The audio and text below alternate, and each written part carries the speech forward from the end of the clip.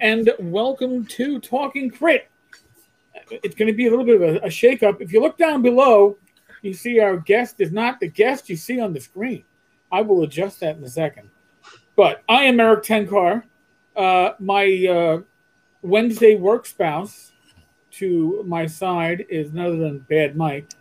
And my occasional workout partner via VR is Zach Laser down below. His hot yoga partner. Yeah. That's me. No. The hot yoga shit is because of Joe the lawyer. And that's right. Yeah, we're going to raise a couple $100. Already got like $3 pledged if I do yoga in like hot yoga pants. And we will do it for charity. I'm hitting you up. What do you think, Robert and Speedo or Eric doing hot yoga? Oh, it's still going to be Robert Speedo's worse, right? I'm hanging up. No hanging up. You're not allowed. You can't hang up. You can't do it. So we have a special guest tonight. He is a no-show. We don't know why. I mean, it could be many reasons, but we were able to get a hold of Zach on short notice. And so, that's true. Zach is in DFW taking care of fraud. We had some Frog God stuff inventory, and he came to see what we got here for Frog God, and so he had to be in the other room. And so he's going to take a break from inventory, and we're gonna make him talk to us. Start counting. Stop counting. God damn it, Zach. Yeah, it's not much to count. It's a bunch of stuff that we really don't need. Let's put it that way. Oh, can I swear on the show? Oh my fuck yes! That's all we do here. Yeah, we don't care. We swear all the time. Do we swear? We swear. We always swear. We are the swearers. So he's the man on the spot. We said, hey, go put a headphone or go get your computer turned on, join us, leave Frog God for a while, and let's join a successful YouTube show. Finally, because he used to be on GDZ, and I know that's your and Skeeter's baby, but you know it's really it's not up to the par of our show. I mean, it's okay. It lacks the class. For what it is, it's a good show. This show has class. Yeah. I wouldn't go that far. No, really. You're right. Yeah, he's right. He's right. It does. You know, I mean, I guess in comparison. By the way, if you hear strange noises in the background, like the pattering of little feet, it's actually the pattering of heavily blown raindrops. The remains of Ida are coming through New York. Before I logged in, we were looking at 3 to 5 inches of rain tonight, and it's literally hitting the window right behind my computer. That's more rain than we get all year in Arizona. Oh, I'm sure. You know, we would gladly donate. My fear is that after their show, I'm going to walk downstairs to my basement and see about 1.5 inches, 2 inches of water, covering up most of the ground, and that's not going to make me a happy bartender. I'm going to be very hateful.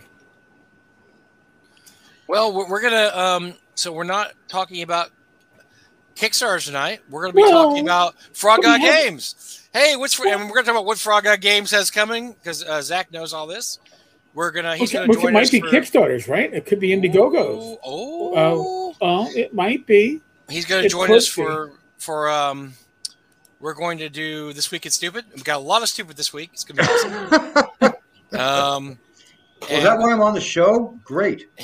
Yeah, we want your opinion on This Week in Stupid. Stupid is a stupid. I thought I was This Week in Stupid. Oh, okay. No, you're not.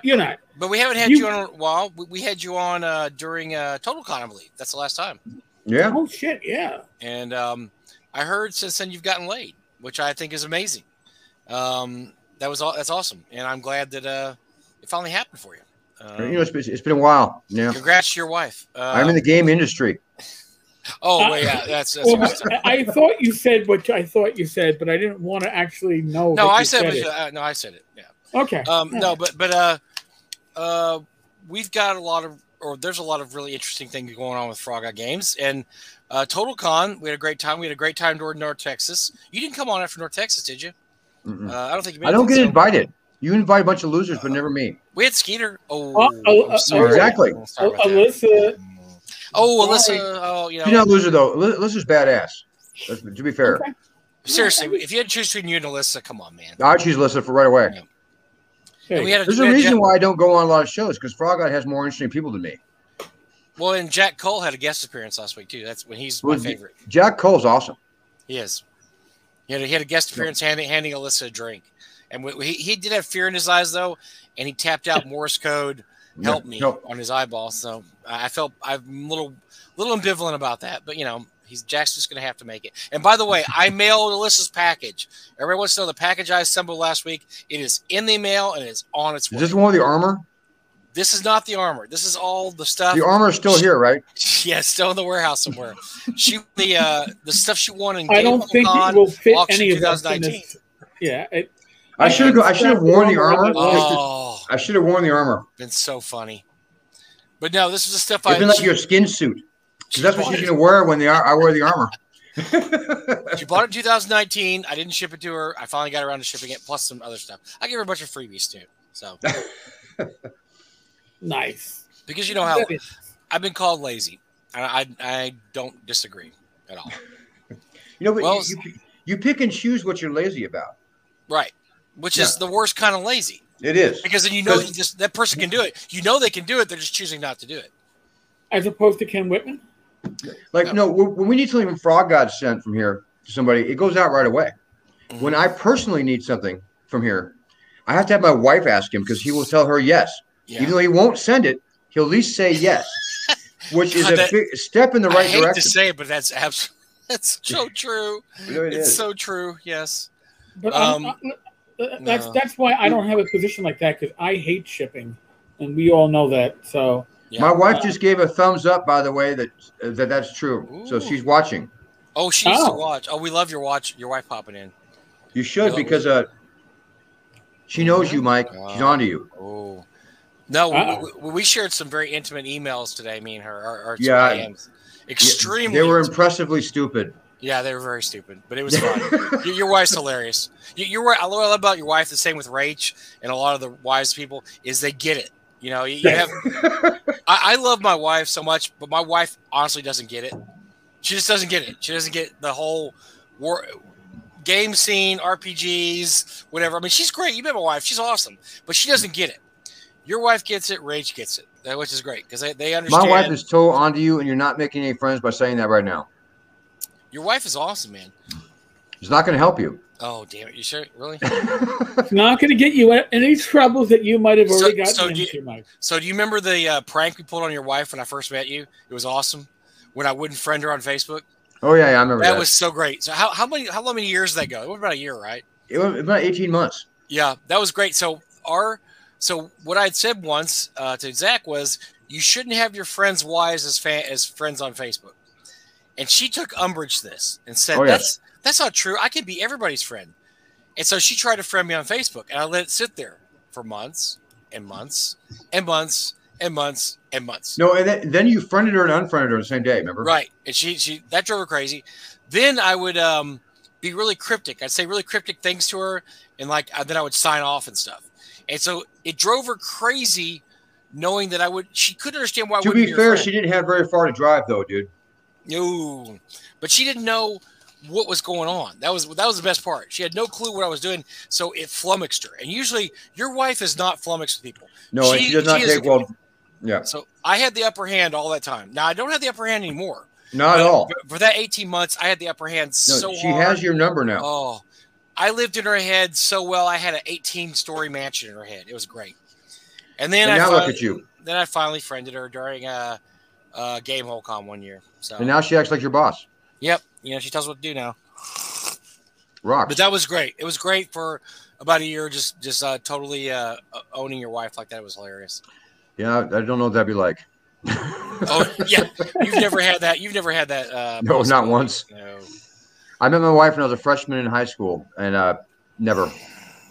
Oh, was she the same bitch then as she was now? Or no, she's never a bitch. She's just in charge. Oh. And remains so. God bless her. Was she mean girl in high school? No. She's really? just tough but fair. She strikes me as mean girl. Really? No. All right, I'm going to take your word. Mean to you. Oh, and Pex, poor Pex. Mean to me and Pex. I can neither confirm nor deny she's mean to Pex. Yes, really mean. All right, so Eric, what are we gonna do here? You want to ask about some Frog Gods? I mean, this is we're just spitballing here. Well, we're gonna spitball, but I do have a question. Being that Zach is one of the few people who I know of in the OSR that has actually successfully had miniatures in his Kickstarter and not just shipped on time, but probably didn't make any money, but he didn't lose. I didn't lose any money. That's true. All right. So now, Frog God does not do miniatures directly. Correct. We've had the what was it? Center. We don't talk about that. Center stage. Oh, we don't mention. Yeah, He shall not be mentioned. Yes. All right. We'll have to bring one of the Barshes on for that conversation. But in any case, currently there is a company that is working with the Frogs, putting out miniatures based upon Rappahatnock. Yeah, and they're actually, what makes this one different than the last one is they're done. Okay. Okay. They're finished and they're paid for. It's Next Level Games is the one. Next Level Miniatures is the one making them, and they're part of a group of companies owned by a couple people or one guy out of St. Louis. But all these companies are, they're interrelated gaming companies. They're very successful. I know they go under Gray Fox, I believe, is the game company. A guy that we know very well named Lance Mixter. He's the one who coordinated this and organized it. And they talked to us over about a year ago now. But they're great. They're really nice. They're nicely done. It's done very simply. So you can get the Rappahatnock ones, Standard Fantasy ones. You get them both together. You get the Blue Dragon. It's really well done and really focused. And they're plastic injection molded. They're not spin cast. They're not 3D printed. So it's good stuff. And I've seen a lot of the prototypes and a lot of behind the scenes stuff. I know what the stretch goals are. They're really awesome. We're real pleased with it. I'm proud to be working with them. And but yeah, not doing miniatures is a good idea. If you are a miniatures company, be a miniatures company. If you're an OSR company, be that. But I'm trying to do all things for all people. You asked Mike by the end of Whisper and Venom when I did all this, it was very hard. Oh, I can answer that question. That's directed at you. Yes. All right. When I started, okay, let me answer the second part first. Yes, a lot of teeth grinding. I'd paid for a lot of it up front. I had done all the work that I could possibly do and pay for beforehand. But when my actual goal, if I was changing what I had done, I would have set my actual funding goal a little higher. Because had I not been lucky enough to fund it where I did, my teeth grinding happened during the Kickstarter between $8,000 and $18,000. That was the big money hole part. Was I worried? At the time, I wasn't, which was probably stupid. But I really believed in what I was doing, and I did it 24. You can ask Mike. Mike and I were friends then. I did it 24/7 for 18 months before I actually launched it. And there wasn't anything I don't think there's an avenue I did not explore, and I did as much as I could. So I'm proud of it. I'm still proud of Whisper and Venom. Where we're doing it for Frog God in a book this time, and so might be a box. That's some exciting stuff we have to. It's gonna be 5e, right? We're doing a 5e version. Yeah, nice. In fact, do you know some dude named Edwin Nagy? Yeah, I've heard the guy. Maybe, he was working on it today. Oh, really? Don't call him Ed. No, don't. Oh my God, Edwin only. Don't say Eddie either. That's great. That is great. We don't include the additional rep. I think, or did I just miss them? Why weren't the black skeletons included? They might be a stretch goal. I don't know. They're on the list of ones we provided them. They made the decision based on what they thought was the nicest looking miniatures from the batch we gave them, and I trust them. They want to make the best stuff they can make for people to buy and use, and so I don't know why. So one thing that impressed me about Zach, he's talking about the early days doing Whisper Venom. One thing that really impressed me was, so I met Doug at I met Zach at our fourth con, and he bought some stuff for me. We communicated online, and you'd gone to GaryCon that year, right? You went to GaryCon first, and you came to our convention. Yep. I forgot to pick you up from the airport. That was a great first meeting. You had to get a taxi, or I did.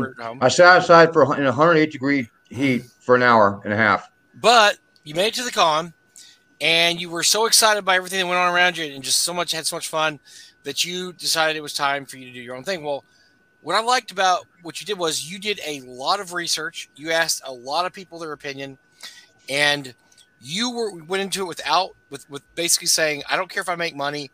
I want to put out the best box set I can possibly put out. And most people not lose money. And most people don't have that. It's always happened. They can't do that. Most people are in this. You were very much set that you're just going to put out the kind of box set you like. You're going to have miniatures in it. It's going to be this and that. You threw everything in with the kitchen sink in there, and that's not something that most people who are doing a first box set should even think about doing. But which you did, not even close. No, I don't recommend it. No. Looking back though, the reason I did it was because I wanted to have I want to make the kind of thing I wanted to buy. Unfortunately, what I wanted to buy was deluxe. And I knew that I wouldn't get to do it twice. I always figured that if I did one and it was just okay, that would be it. And I thought if I want to do this again, I want to make an interesting kind of a big splash. And your Dungeonists suck. I still laugh because they refer to me as some guy you never heard of whose only thing he's any good at is self-promotion, which apparently was true. Which is true because you used to have these little minis of your gnome guy. Yep. And you would go to. You had like, I don't know, 100 of them made, 1,000 of them made. Thousands. Everybody knew who you were because every convention you go to, you hand them a mini. You were handing like a business card. Mm-hmm. You had Topus minis. Everybody got a Topus mini. Everybody knew you were the Topus guy. You're the guy handing out Topus minis. That's how I met Noble Knight Games. Bought like 30 of my box sets. It was my biggest ever retail sale directly. They bought them because I handed Aaron Leader a mini. Really? He was impressed that was my business card. But I would go to GaryCon. I would staple little miniatures in bags to my business card and hand them out to anybody who would listen. Like I met Jim Wampler, I handed him one. Everybody I met, I handed one. And it was just a matter of that was the best greeting card I had. So how much fan base did I have getting started? Like how big a leap of faith? My wife wasn't my fan then. She was like kind of indifferent. Even though I if you open up the Whispering Venom, the very first thing it says is, to my wife, I dedicated to her, but she wasn't a big believer yet. The fan base, I don't think I had fans. I had people who believed in what I was trying to do. I think I had people who really wished me well, having no idea what I wrote, not having any idea the kind of writing I did. I'm real proud of the writing in it. I spent a lot of time on it, but it was a big ask from somebody who never did anything. What you did, so one of the things you did, so you had been out of the hobby for a long time and you got back in. Yep. And the year that you went to GaryCon in North Texas, that was kind of your way back in the hobby. You went to a ton of conventions over the next year or so. And so you started meeting people and you started talking to people and you basically built a lot by word of mouth because you go and say like, oh, pretty soon I'm seeing you at all these conventions. You're at here, you're there, you're everywhere. And that's kind of how you got, I guess, your fan base is that people just got used to seeing you everywhere.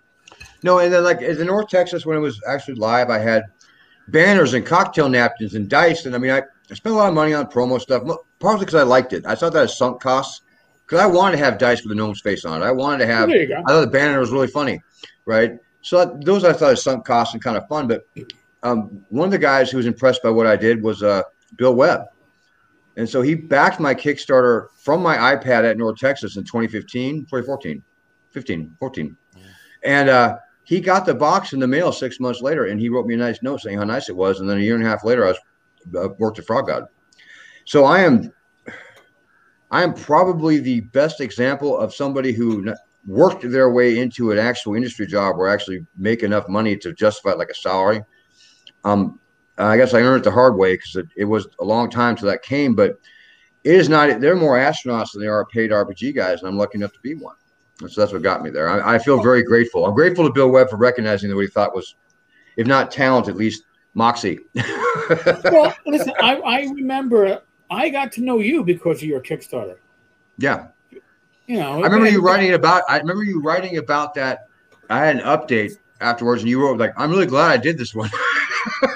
So I was showing the miniatures like within a month of ending it, the miniatures were showing up to my house. I was actually getting all the.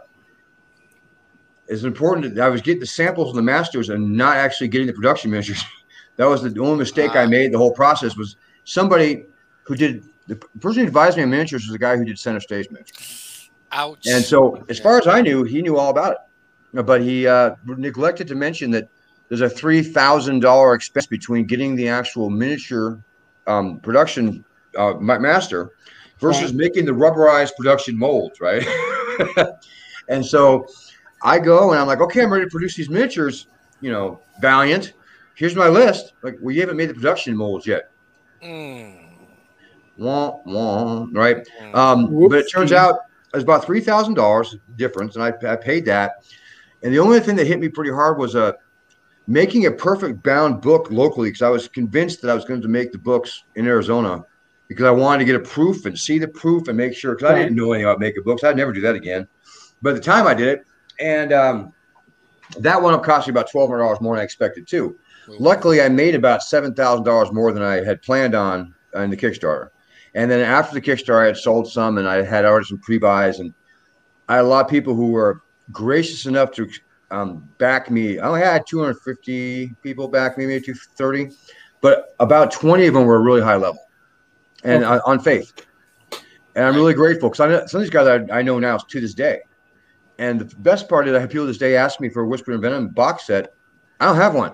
I have mine. And my wife has one she hides from me, because I used to cannibalize them when I was making parts of like someone would be missing something like a one miniature or a map. So I'd cannibalize my own set. So they were down to where it was only the box, right? My wife actually hid one from me, so I wouldn't do that. But there aren't any. I couldn't get one if I wanted one. I could steal one here. We just saw one in the warehouse. Yeah, there's one in the warehouse. Yeah, I could steal that one, but I don't think it'd be let me. No, I'll protect that. No. It's worth a fortune now, man. I'm not going to let it go. It's worth more than I expected. You know what? Mike dropped. He went to go steal He went to go steal it. Listen, I wouldn't be half surprised. No, I'm lucky. It actually wound up being a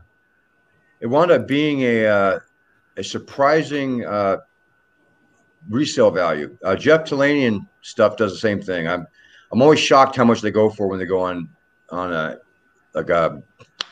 eBay. There's not very many of them. When they go pretty high. The last one that did an auction was like 400 for just a regular set. Sorry, I got excited and I pushed the wrong button. That's never happened to me. That's never happened to me, right? Never. We've never lost. Never happens to me. At all. Always happens. Always happens to me. Always. You've been consistently bad at technology since I met you in 2013. I never change, right? Never want to change. Never change, Mike. Never change. So that was Whisper and Venom. What made you decide to go through that hell again and do Death and Taxes a couple years later? I wasn't out of ideas yet. I had what I thought was a very good idea, and I wanted to explore it. And it turned out to be a lot harder to do than Whisper and Venom because it wasn't as traditional. I really like it, and I worked on it with Edwin Nagy, who works at Frog God now with me. Came with me to Frog God, and it was pretty sophisticated. It had some darker themes, and the themes were.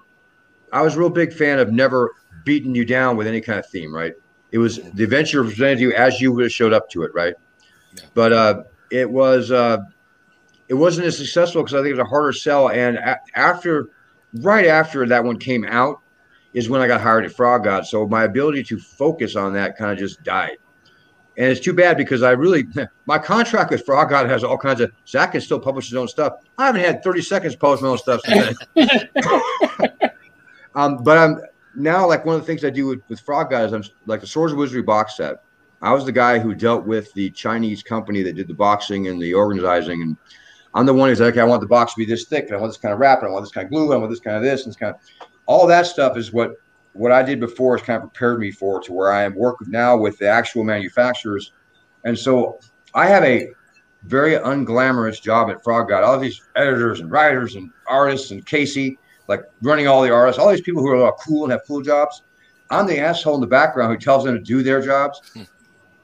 That's not that fun. It isn't the same. But I feel very lucky. I'm lucky to do what I do. I'm lucky to have the people I work with. I work with a bunch of great guys and Mike. Thank you. And by the way, folks, Killed. So looking for a sponsor here. Anybody wants to send me some whiskey? I don't even care about your whiskey company. Just send me a bottle of whiskey. Is that the Barsha's whiskey they brought you? No, this is the bottle that Ben Barsh and Brian Stanley drank. There was a $60 bottle of whiskey that I happened to have at the warehouse, and when they came to visit Doug Saturday, they drank the whole freaking bottle. So thanks, guys. No, I saw you drinking that bottle yesterday. That's no, not. what are you talking about? No, I don't know. No, it's all gone. It was all gone. All gone. It's a lie. Okay. All got drank by Okay. Barsh. Barsh drank every bit of it. It's all gone. 30% of that's in that Diet Pepsi thing. It's in there right now. I saw it. What do you mean? I'm getting a little loopy. I may have killed the bottle in my Diet Coke. So be prepared. Yeah, there. See, Bill says, yes, they did. Bill Barsh is testifying against his own son. I'm allowing it. I'm allowing it. Tested against his own son. Yeah, because Ben There's called. nothing wrong with Ben. Ben Ben's a texted me nice later. guy in gaming. Ben texted me later and said, hey, how much do I owe you for the bottle? I'm like, what do you mean? He goes, oh, Brian Stanley, I did some damage to that the other day. You know, I was like, what's funny is Bill Webb and Steve Getty could come up and have that bottle with you, but they would never write you after the fact and say, what do I owe you for that bottle? Only someone as nice as Ben would do I know. that. And so I went in there and I looked, and sure enough, they had totally killed that bottle practically. I'm like, what the hell? But it was okay. It was all right. It was all right. But thank you, Bill, for recognizing that I was not responsible. That was Ben and Brian. So anybody can help me out here. If you're a whiskey company, give me a call. Help a brother out, yo. Help a brother out. Give me a call. Give me a call. Don't give him a call. No, give me a call. Like, nobody needs sponsorship less than he does. Hey, I don't make any money for this altruistic endeavor. Nothing. This is just to bring your ego is fed. That's all you need. That's true. That's very true. I'm a narcissist. Ego is as big as his shoe size, man. So while you're here, before we kick you off, because you're speaking truth, and I want to hear that. What projects we got coming up with? Now there hasn't been a big Kickstarter in a while. There was. It just ended. It's called Necropolis. Oh, yeah, that's right. We had Martin Mark and a few other people on. So yeah, I forgot about that one. Okay, so except for that one that Gary Gygax originally wrote, except for Gygax's Necropolis, made $90,000. What do we have in the future? What do we have in the future here? Let's talk about. I hope nobody's listening. They'll get offended. Ready? Yes. There was an adventure that was awesome. That was hit at a time when there really wasn't a good Kickstarter, wasn't an alternative, and it was in 10 parts, and it was great. It's called Splinters of Faith. Yes, but it was printed in 10 different parts with the same cover. That was not given enough of. It wasn't given the kind of credit it needed for the kind of quality it was. And oh, look, the same cover for every part of Splinters of Faith. Well, that's going to change. We're going to actually make a box set, we believe. I'm waiting on the last of the. Please say Slumbering Czar of Swords and Wizardry. Slumbering Czar for Swords and Wizardry. What do you want me to say it for? I'm just kidding.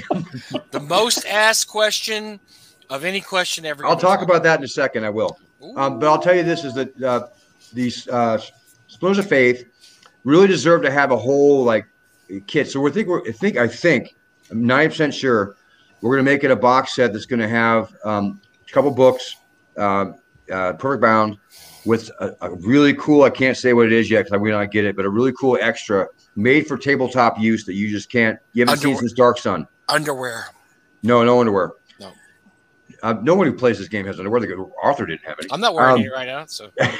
Whoa! I am wearing underwear. I'm just not wearing pants. Right? No, an extra that used to come like in Dark Sun boxes is really neat, made for tabletop play. Some maps and some various other game-related things that you would find a box set, because we think this one kind of deserved a box. We're really pleased with how well the Swords and Wizardry box set went. So let me address Slumbering Czar for Swords and Wizardry. We encourage you to go ahead and make that conversion because we don't have the ability to do that anymore. Random people, please hit it. Hit it hard. Look, we literally we can't do it because when Greg Vaughn decided that he was going to move to other things, he took the rights to that with him. They belong to him. We could do it. It would become really hard, and I don't know. He didn't have time to concentrate on it. It wouldn't be fair to him to do it, have him sign off on it. It wouldn't give the right kind of flavor. So, unfortunately, the only thing that we think about with Swords with the Slumbering Czar is we've considered doing the maps in PSD form so people can use them on VTTs. But even that's a hard stretch for us because it's a production expense that isn't cheap to do a good job with, and we have to focus, and we have so many things we want to do that if there was a really good fan conversion of those, I think that you might see professional maps made by us, but that would have to happen that way. Unfortunately, we just don't have the ability to do so. We don't have random people just sitting around. Well, already working on it. When you get done with it, let me know. Yeah. Seriously, let me know. Because we've made this challenge many times over the years. We have yet to have somebody say, "Okay, here it is, did it, conversion done." So we have yet to everybody say that because it's just people wear out. I know my buddy Jason Zavoda did the first chapter, the first book, the first paperback book, because before it came out a big giant hardback, it was all these like 12 it was 14 or 16. Yeah. He did the first one and he gave up after that. He didn't want to deal with it after that. Too much work. It was a lot of work. So he didn't want to do the other 13. So it's a tough one. And we don't have anybody just sitting around with nothing to do. That hey, why don't you just? No, we do. We have one guy sitting down nothing to do all the time. Nobody. No. No, I'm looking. It's not Eric. It's the other guy here. Oh, yeah, exactly. Yeah, that's not me. I'm too busy. I'm converting. What's stuff. sad is that I come to visit you, and you are busier than you actually act like. What was my quote I used to always have? I'm too busy to have a job. Remember that one? Yeah, and now you have a job. And I'm still too busy. And I shouldn't have a job. I'm too busy for a job. Even your wife said you got busy, and that once your wife actually agreed with you're too busy, there's a big change in your life. That scared you. You're like, it whoa, did. He's really doing something. He's moving. He's convinced her he's convinced her he's doing work. It was amazing. I go to the warehouse every day, lock myself in here, and then take a nap. Yeah. Then I saw that there's a big pile of trash he sleeps on. They're old Dragon magazines and Pegasus magazines. ST, a bunch of ST1s. Some No, there's no ST1s. Oh. No. Oh no, the Dungeoneer number 4. A lot of those. Yeah. Scrap Green. Come on. 50 Star Bases makes up the bed he sleeps on. Oh, 50 Star Bases is a great pillow. Great pillow. You how many copies of that you still have? I still have probably 500, 400. Yeah. But how many you know sold? What? How many you sold? Oh, over 1,000. Thousands. Yeah, over 1,000. Because at one point I was selling them to Myth Horde. Myth Horde was buying 200 copies a month of all my Judges Guild stuff. And as much as I sold to them, I remember the guy who hooked you up with that deal. Speaking of Myth Horde, there's news about Myth Horde. Yeah, we'll throw it out I got a shipment notification from Myth Horde. What's that? Then I got something coming to me. I guess my next package is coming after a year. I had to search my Gmail, and wow, my last shipment was last September, so it's 12 months later. And I'm like, Mike didn't tell me he unloaded a bunch of shit. So that's cool. I'm glad you. Hey, the Myth Horde guys were fun. That's wild because I kind of thought they'd given it up. I really did. Well, they sold originally, right? It was owned by one guy, and it was confusing is the guy with the same name bought it. Yeah. And bought the rights to it, and he did some really good ones too. And then it just kind of disappeared. It got hard during COVID. It disappeared. COVID was tough. No, he was very reliable. I mean, they both were actually really enthusiastic. And the second guy who owned it was much more reliable. I mean, But I remember that they asked me, "Do you know anybody who could contribute? Like, do you care if it's new old stock? That'd be great." Like, I know a guy. I know a guy. Let me introduce you to a guy who has more new old stock than you could possibly imagine. This guy, and I you know what? I have thanked you for that for years because I actually made a lot of money off that. Even selling Judges Guild stuff in a huge lot at like 50 cents a piece. I was selling like 200, 300 at a time. It was great. And everybody that got the first 2 years of Myth Horde got a really classic Judges Guild item in there. Because I think I want to say I was in the first 20-something volumes of Myth Horde. Giving away, or not giving away, but you were giving stuff away you don't have anymore. No, anyway. No, some of that stuff's not. I don't have some of that stuff anymore. Yeah. Well, I want to read this. Wait, I heard Zach crashes the warehouse. This is true. Not this time. No, it's lies. But no, it's true. Actually, I would sleep in the room behind me here on a mattress, and it would get really dark and really hot and lonely, and like nothing to do because he would not show up for hours. He'd say, "I'll be there in the morning at 11." Okay, here's the deal. There is internet here. There is not then. You lying sack of shit. There's a bathroom here. There's a refrigerator. There is a microwave. There is a warehouse full of gaming stuff and comic books. You could never get bored here, ever. Well, one time I got dropped off by an Uber driver because Mike had to go to a Halloween party. He sends me a picture of him and 2 young girls. He's dressed like Satan with 2 young girls next to him. And then he goes, just go to the warehouse and let yourself in. I'll leave a key outside. How'd that work out? The key was very hard to find because he lied to me where it was. I didn't lie. You just misunderstood. No. I had it on the phone. I had it on a message. Said, go to this and look under the chair. It was not under the chair. It was in the cushion. And not under the cushion, but in it. And it was like, so I spent 30 minutes in the dark looking for this key. Very good hiding place, you have to admit. I was waiting to get arrested outside. You're just wandering around, digging through a random when my Nigerian cab driver dropped me off and then ran away as fast as he could, saying, is this really where you want to go? There was like nothing there. It's a warehouse district. There's nothing else there. No lights on. It's dark. He probably thought he was going to, that was it. That was his last day of Ubering on Earth. You're going to kill me now. I know it. It wasn't as fun as one would think. No. But then you probably got in here and you looked at all this gaming stuff. You're like, oh, this is awesome. And you start reading stuff. I mean, yeah, because I see all the, I see when he paid for all the stuff he resold to me. Oh, that's not good. Bad, huh? Magicians should never show his secrets. No, that's bad. You're not a magician. You're a swindler. Gotta make a profit. Let me tell my story. Because I one day bought a bunch of Japanese stuff, and they're like $50 each. The next day, they had they had a marker. It changed from 50 to 150. It was like, and there's no event. I just came back to the warehouse next day. And there was an event. The event was I finally looked it up on eBay and saw what the prices were and go, holy shit! But it was 24 hours. He wouldn't even sell me at that price. He was my friend. It sounds to me like you should have bought all of them the first time. That's what it sounds like to me. And you would have had problems. I'm right. See, you can't have nothing to say because you know I'm right. You should have bought them all right then. Why would I trust you? Exactly. Why would you trust me? Exactly. You should have bought them all the first time you were there. But don't worry. Getty bought them all this year. So, you made it a point of principle never to buy them. Guess what? Getty paid it. So and this is a valuable comment right here. A bunch of Japanese stuff can be interpreted very broadly. If you know me, unfortunately, it can be interpreted in the most nerd way possible. It was Japanese TSR conversion releases. Yes, I've seen the purchases. AJ1 through AJ16. It was no manga or nothing interesting. It was just that. But I guess if I go into Mike's Japanese collection, I might get nervous. You're right. It's a good point. No tentacles. Sorry. No tentacle born. No. Maybe a little hentai. That's probably bad. No, it was actually. It was. I love that. Foreign stuff's my absolute favorite, right? But it was the. It was the least hentai of anything you ever bought that had Japanese. So. Not like my own personal collection.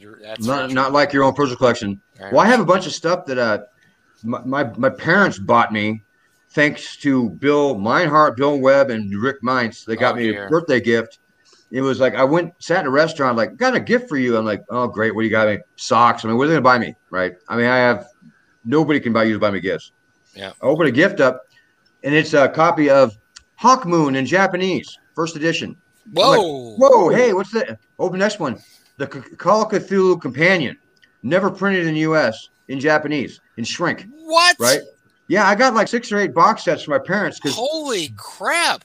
And so that was like, so there wasn't any hentai there either. So when my parents gave me Japanese stuff, I want to be very clear, it was Call of Cthulhu stuff. So there's tentacles in those. To be fair, there are tentacles there, but they aren't the one you think of. I got some Japanese stuff, but they were all over 21. That's all I can say. Oh, it looks like we have found Joe, or Joe has found us. Well, you want to pop on? I can pop off if he wants to pop on. I think you should do that. That makes sense. We could spend an hour with Joe. What do you think? Yeah, sure. I think we can. Hold on a second. Oh, wait. See if you can get him on here. Yep, hold on. Look at that. Oh. Hey, goodbye, Zach. I had signal trouble. That's all right. I had signal trouble here all day, and I've been working out all day. And we booted Zach. He was worthless. He was. Oh, wait a second. he was nearby, so he was a good emergency call. He kept your seat warm. That's okay. We're ready for you. We got you. Well, thank you, Zach. All right, yeah, bye, Zach. Get out of here. Hold on. That means I must deal with the devil's Zach, of course. Now I gotta change the banner back because yes. we actually have our guest. It's not. It's got to not be confusing here. Well, it's always gonna be confusing. Come on, it's us. But well, Joe, welcome. I gotta say, again, part of that was my fault. We're New York City. We are dealing with the remains of Ida, and I was being told 3 to 5 inches of rain this evening and tornado warnings. So I was nice. Like, yeah, it was secure shit in the backyard, and then prepare to sweep out the basement for water. But now we got a lot of wind, but I don't think we're getting as much rain as they thought. So I might survive this without regretting my night.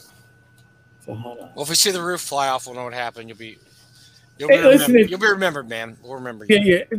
Gentlemen, if you see me just suddenly run away and you're like, why is Tank Car running away in his boxers? You'll realize that we have a little bit more than just rain and wind going on. If the weather's that bad, you might throw something on over your boxers. No. I'm just going, man. Please. All right, man. That's up to you, brother. Yeah, listen, you gotta keep it real, dude. You gotta keep it real. So, Joe, you got a Kickstarter up on right up now. This is your own campaign world.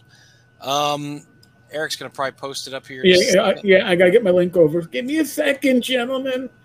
I'm not as young as I used to be. I'm trying. Tell us a little bit about the Kickstarter, where it came from, and just any information you'd like to share. There we go. The World of Derming came from about 20 years of home play.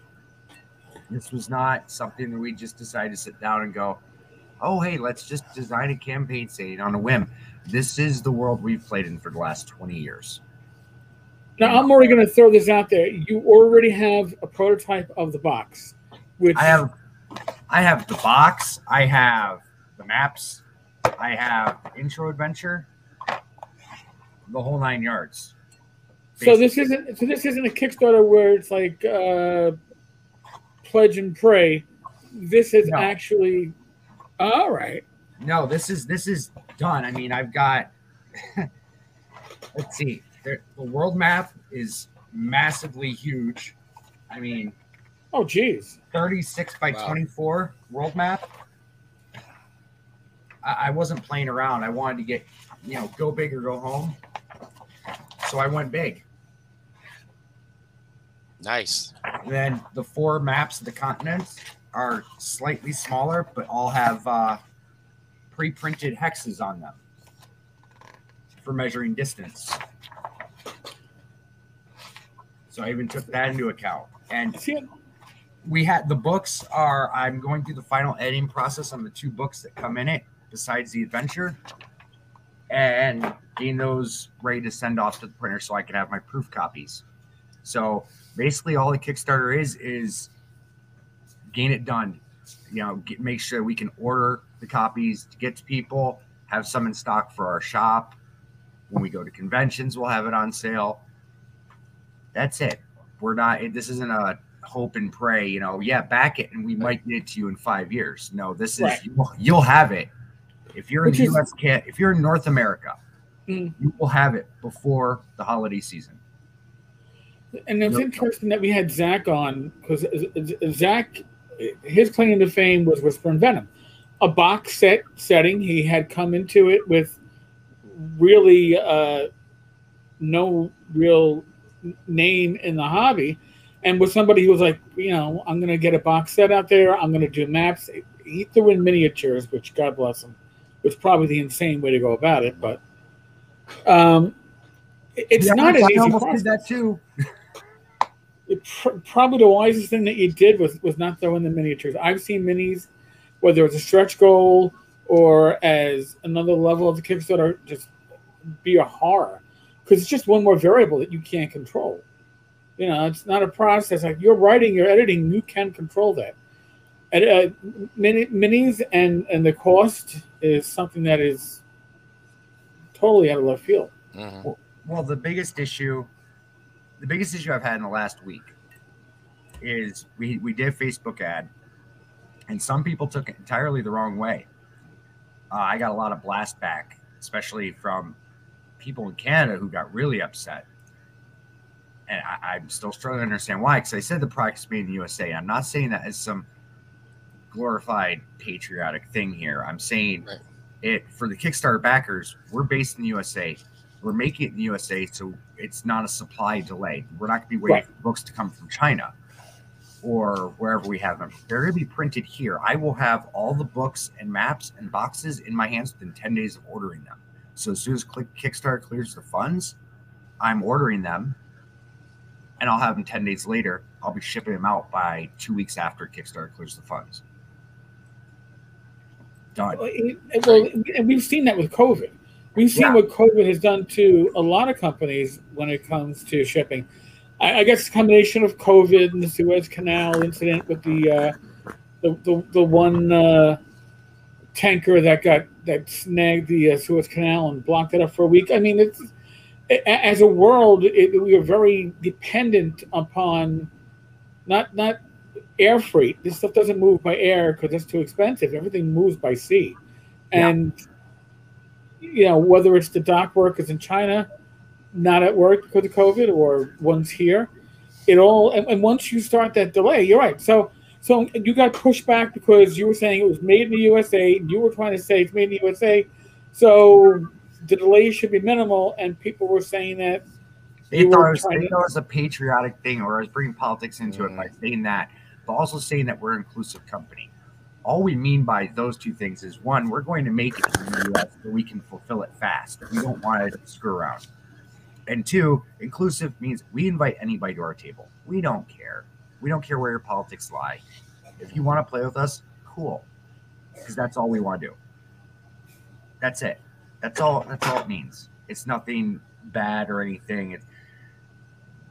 Our politics don't matter. Right. They really don't. They don't. We just want a game, and we want people to have fun playing the games we make. I did Valor Palace of the Disco Emperor. I mean, that nobody really knew who I was before that happened. And I still, to this day, every time I talk to Luke Gygax, I thank him for going, hey, I want to see this at GaryCon. And I thank the other 59 people in the comments ahead of me that did say I'll do it, because that's really what broke me. Well, there you go. So you did some modules for GaryCon, right? That's kind of where you got your start. I didn't do them. They're not officially for GaryCon, but what happened was GaryCon 11, about 9 months before it, Luke Gygax put proposed. It was that meme, Valor Palace of Disco Emperor. He had three guys. It looked like a old sewing some kind of catalog model type thing. Yeah. He wanted to see that module done for GaryCon 11. And I'm reading through the comments, and nobody's saying they're going to do it. And I was like, I volunteered. Sure, challenge accepted. And I did it. Thank you. And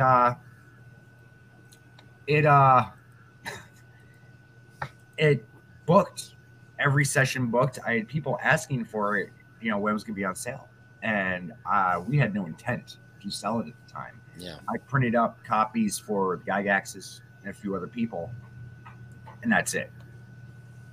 And I was like, okay, well, let's try this experiment, because we've been trying to publish 5th edition stuff, and it wasn't doing well.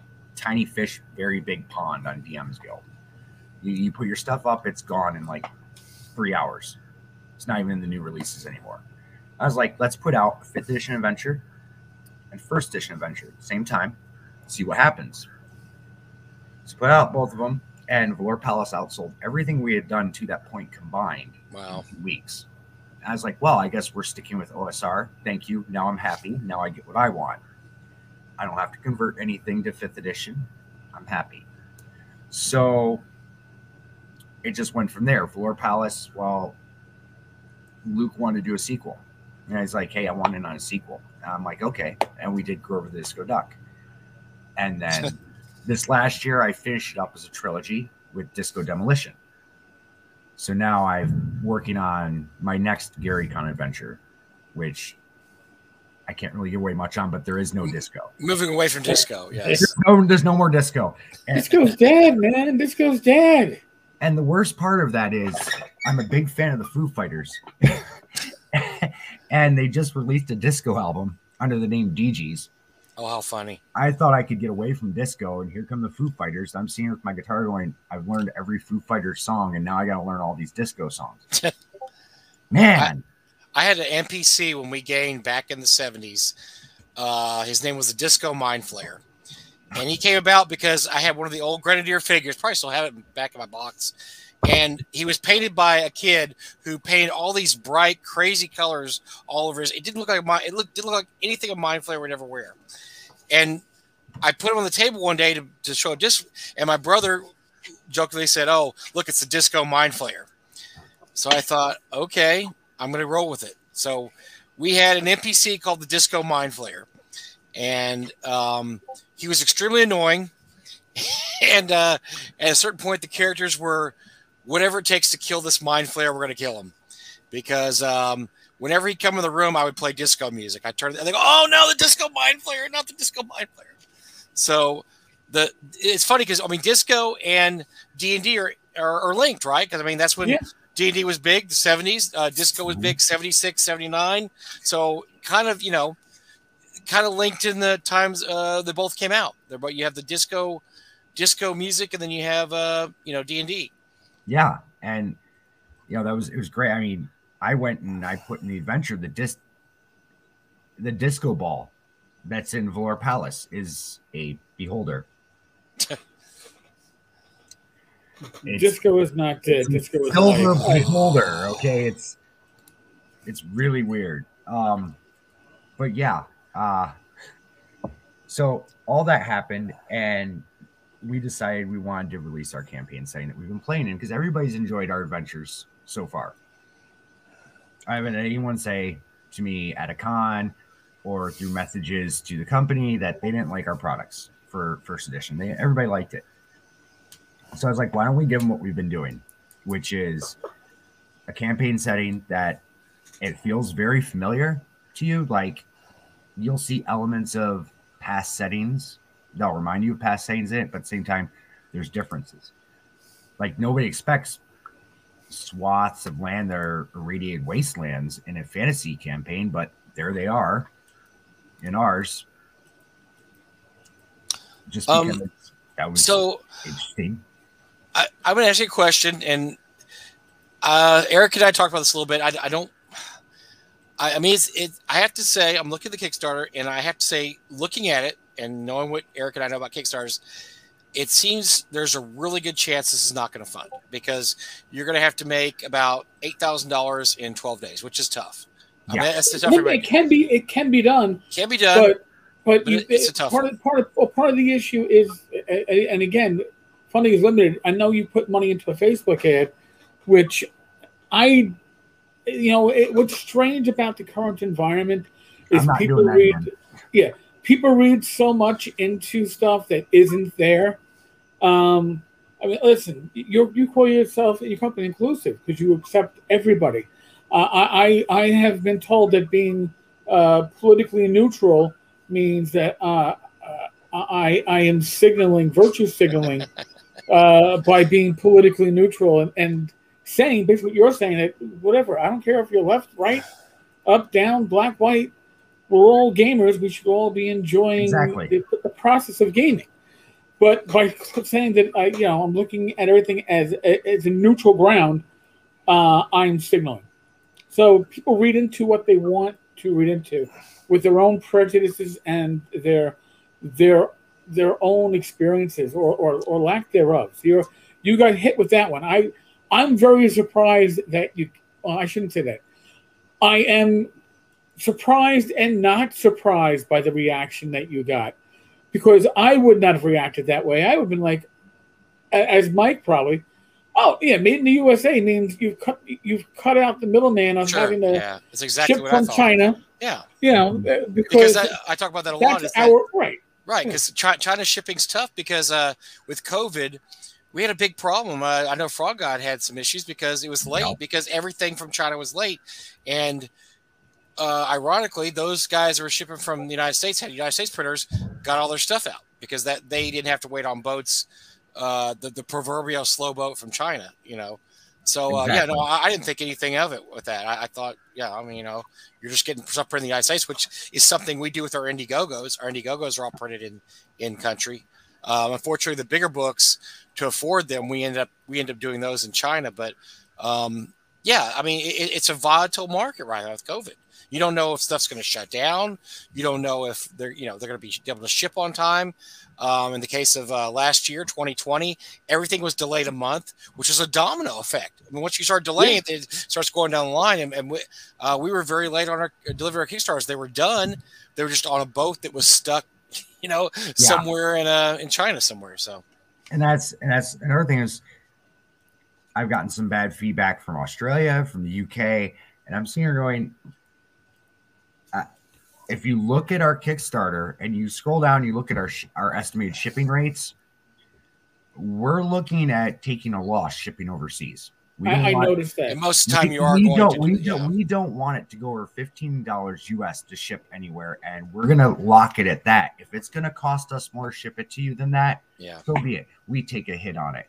But you know what? You're still going to get it. I didn't want to cut out worldwide.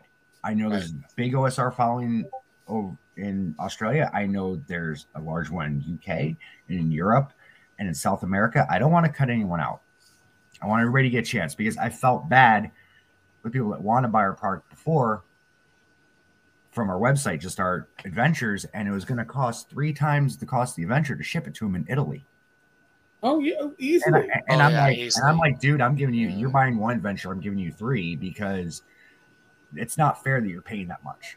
I'm going to give you a couple more adventures here and have that because you shouldn't be paying $60 in shipping for a $20 adventure.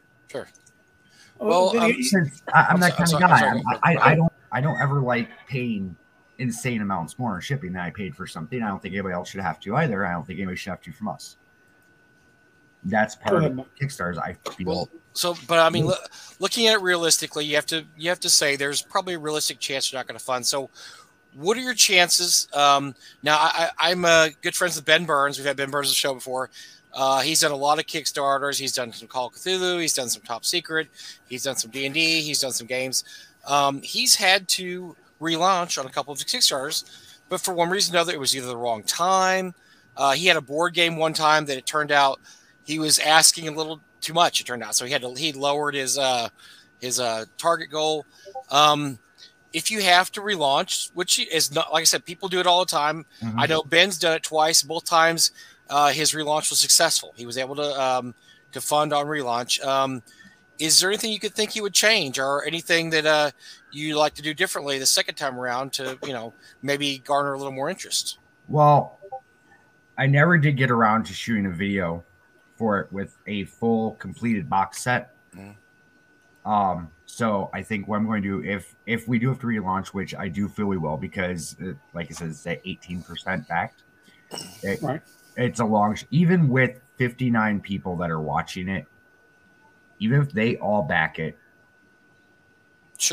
at the top tier, or the top tier that isn't limited, even if they all back it there, we're still going to be short. I have somebody else who's offering to help and kick in another like $1,100 on top of what they've already pledged to, try to boost it. But we're still going to be like 1,500 short.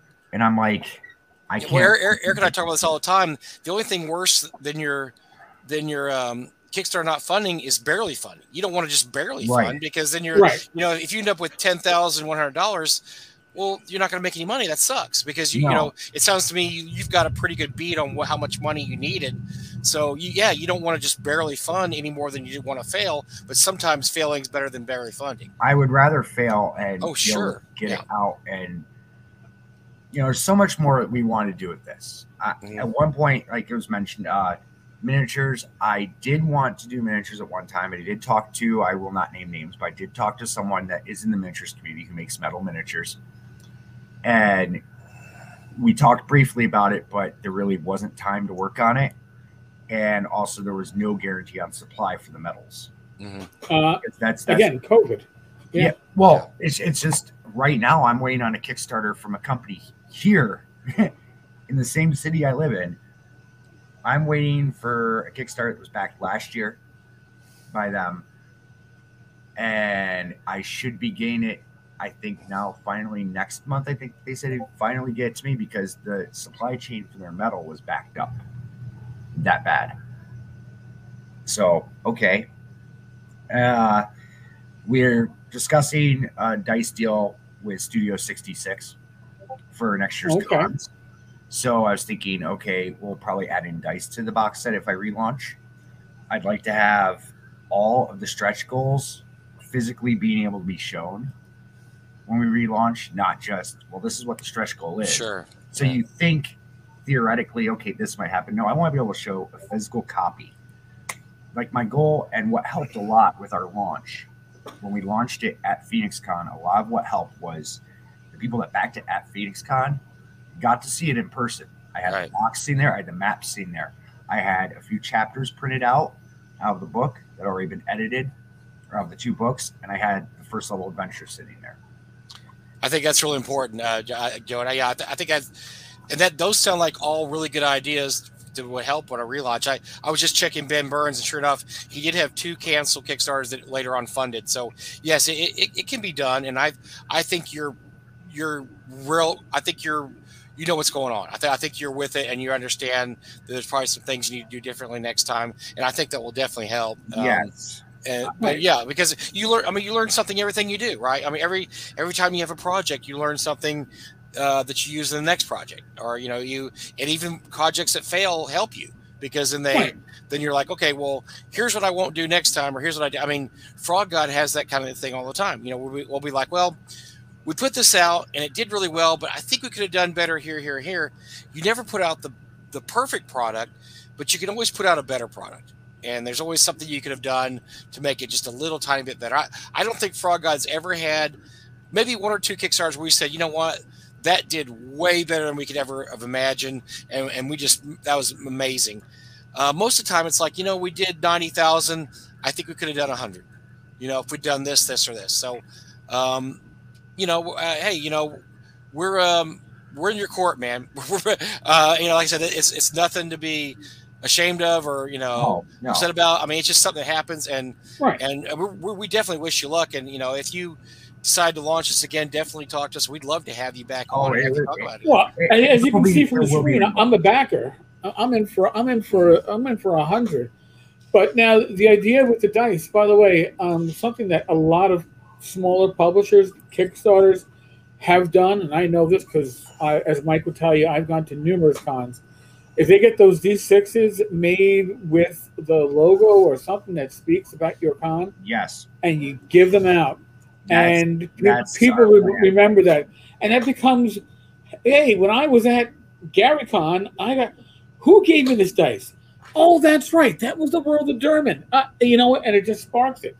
I love I call them my collectible dice. I've got a number of them, and I love them. I mean, these are great dice, because they all have a memory of a convention where you got them, except for my Swords of Wizardry dice, where I've gathered the spare dice that have been broken and broke out of their cases, and we're roaming around in the boxes that we were moving stuff in. Like, oh, hey, I'll get a few more D6s.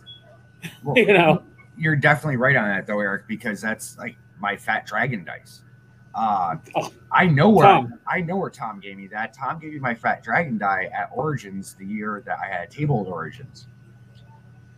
I was like, I don't have anything to give him back. I'm going to give him a copy of Valor Palace because I don't have anything else. I didn't have dice. We didn't have anything for me. But yeah, that is the plans. We're going to, I've talked with Cosmo briefly, and I got to send him the designs so we can get them made up. But the plan is we want to take them to Ice and Dice and GaryCon next year. So those are the first 2 cons we're doing, and just give them out.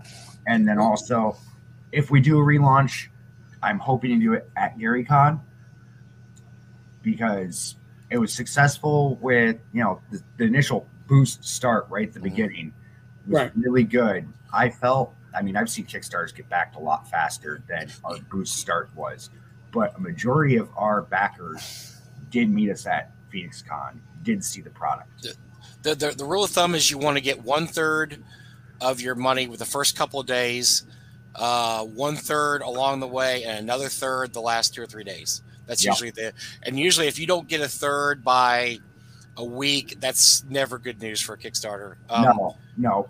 I resigned myself once we hit the halfway point. I was like, this is not happening.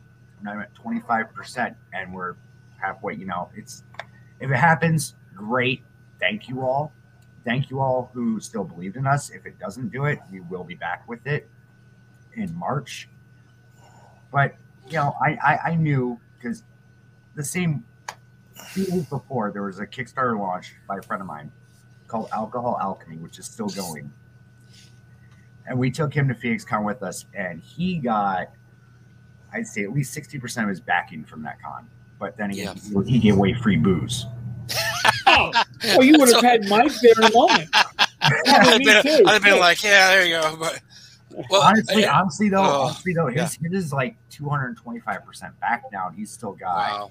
He did a 60-day Kickstarter. Sometimes you never know why people find. I mean, seriously, you just never know why. Sometimes it's just the wrong time. It's the wrong place. Like you said, we just had Zach Glazer on the show, and he was telling us his first Kickstarter. One of the things he did was we were just talking about those little Topus gnome minis he had.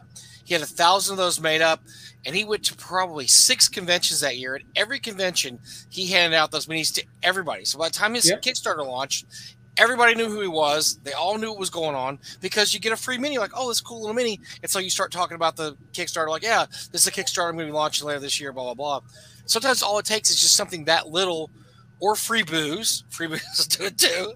And then you could get just people, and it's kind of a self-fulfilling prophecy. Once you start funding, it starts, snowballing at that point. And everybody's like, yeah. And we tried to do that at Phoenix Con. People that backed at Phoenix Con all got an adventure that was just given out to them. That was just for that. That's listed as a stretch goal in the box set on the Kickstarter, but they got one that was serial numbered, 1 of 25, which actually now, because I have a bunch of them here and there's only like 24 backers, I'm going to get a hold of all the backers when it's done and go, hey, if you didn't get one of these at Phoenix Con, give me your address. I'm going to send you one, because I've got these all sitting here and they're all stamped on the front of them, Phoenix Con, serial number 25. I'm like, I don't know what I'm going to do with all these. So I'll just send them to the people. Well, they're a good promo. I mean, that's a good way to promo your stuff. I mean, definitely, that's the kind of stuff people love to see. And I definitely pay attention to people when they hand me a module or a miniature or dice. Yeah, like you said, you get home, you throw it on your desk, and then you see it every day for 2 weeks. Like, oh, there's that dice or whatever. Then, oh, the Kickstarter launch. Okay, well, great. That stuff, you could definitely use that stuff. That's stuff that could definitely be used. And even a Kickstarter fails to fund gives you a list of backers. You got people that you can communicate with, and say, hey, listen, we canceled 2 days before the end because it wasn't going to fund, but you will be the first notified when we relaunch around GaryCon, and that way people know what's happening. I mean, anytime that you are building up a list of backers, again, whether or not you want to get money for them or not, they're people that you've now added to the community that is your potential customers. And that's something that you can't see that. I mean, I've been building a community for well over a dozen years. It ain't easy to get to that. And even with my releases on drive-thru, those first couple of days, everybody's out there, and then after that, stuff slows down. Like, I'll probably never do a Kickstarter because I am too much of a critical critiquer of Kickstarters to be somebody who will put myself in that same shine of light. But I certainly respect those that do, because it takes a leap of faith, and you've got that faith in your work. It showed to me. I mean, Listen, I don't back every Kickstarter that I post about, because if I did, my wife would kill me, because I'd have there'd be no money. I'm already a super backer, and I'm going to look over my shoulder and just make sure that Rachel's not sitting in her chair. No, she's not. Okay, good. I've backed nearly 500 Kickstarters. Jeez. All in the time I've been married to my lovely wife, and she hasn't killed me yet. And she might not know how many, Eric. Man, I got dagger eyes from my wife, who's part of the company. She games. I got dagger eyes when she saw me open up Kickstarter at the con, and she saw I had backed 22 projects. And she's like, "You backed 22?" I'm like, "You didn't know? They've all come." And she's like, "Oh. They have?" I'm like, "Yeah, well, some of them, were digital products." Oh, yeah, that's true. Yep. I mean, you didn't see a physical product because I got a ton of STL files. Well, I just did a thing, Joseph. I forgot that so many projects now are digital. I backed all these projects. And I started thinking the other day, I talked to Courtney Campbell and said, I never got your project. He said, "Did you fill out all the backer kit?" I'm like, backer kit? And he's like, "Yes, backer kit." So I go there. I had like 19 projects I'd never filled out the backer kit for. And so I had digital files. I had POD file. I mean, oh my God, it was like Christmas in July. Or Christmas in August, actually, because I had to fill out all that stuff. I was getting I just forgot. I plain forgot now because I was so used to the old way it was done. Was the Kickstarter was over, they mailed it to you, and that's the way it was. But no, nowadays with people using backer kit stuff, you have to fill out some stuff. Yeah, you've got to work for it. You got to do a little something. And I was just being dumb old man and didn't do it. I'm the same way, Mike. I'm the same way. By the way, just out of curiosity, I just checked. I have one active project back. That is yours. I have 22 unsuccessfully backed projects, canceled or unfunded, and 488 successfully backed. Wow. Kickstarters. That's ridiculous. That's absolutely ridiculous. I know my numbers are 22 backed successfully, 0 unsuccessful. Oh, and Bob just I pick and choose what I'm going to do, and 0 cancel. I pick and choose what I'm going to back, and apparently I have this string going where everything I've backed, most backed, and I'm like, well, that's great. I wish I could back my own, then because that would be great. I have a lot. I don't know how many I have. I can't log in. You don't want to know, Mike. Trust me. No, it's a lot. It's quite a bit. Most of my unsuccessfully, of my 22 that were unsuccessful, at least a half dozen. Does Memorial Tomb count? That's actually we could count that successful. Yeah, we just haven't got the physical product yet, but we got a PDF, and eventually we'll get the physical product from Troll Lord. So that's probably the last one I have. The oldest one I have that hasn't funded was Memorial Tomb. Yeah. Thank you, Matt. 500 Kickstarter sounds like a police pension put to good use. Yes. Wow. That's our city's money. That's New York City's money at work there, fans. Thank you. Thanks, New York City. Funding Eric's Kickstarter Jones. When the child guy is tracking, oh my God! So the tornado in New York City is being tracked street by street. I'm afraid to even ask. Just give me a county. You start hearing a freight train. Which borough? You need to get in the basement. Which are the 5 boroughs? Because it matters. Yeah, it could be Staten. If it's Staten, Italy, I really couldn't care because it's basically New Jersey. But this is true. I used to live on the East Coast. This is true. Yeah. So when I was a cop, we used to refer to the NYPD, right? Staten Island. But we used to call our officers in Staten Island the Richmond County Sheriff's Department because it was a department unto themselves. It really was. Its own little island. Warning: South Central Westchester County, Bronx, and Manhattan. Really? Yeah. I remember located over Harlem. Oh, nice. Oh, that doesn't happen very often. You don't have. We actually had wind chill. They said it wasn't a tornado. This was about 10 years ago. They said it wasn't a tornado, but you could see the path of destruction of ripping out trees, and it's one cemetery, and along the cemetery, just huge 100-year-old trees ripped out of the ground. Jeez. And then in a Jupiter Valley Park, it's a fairly large park. I have pictures on my cell phone still of a tree.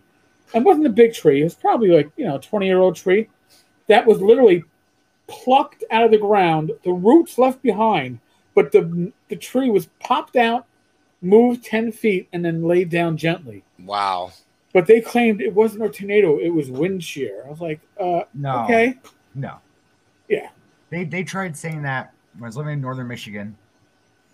My friends and I went down to went from this town, Petoskey, down to this town called Gaylord just for some mischief one night.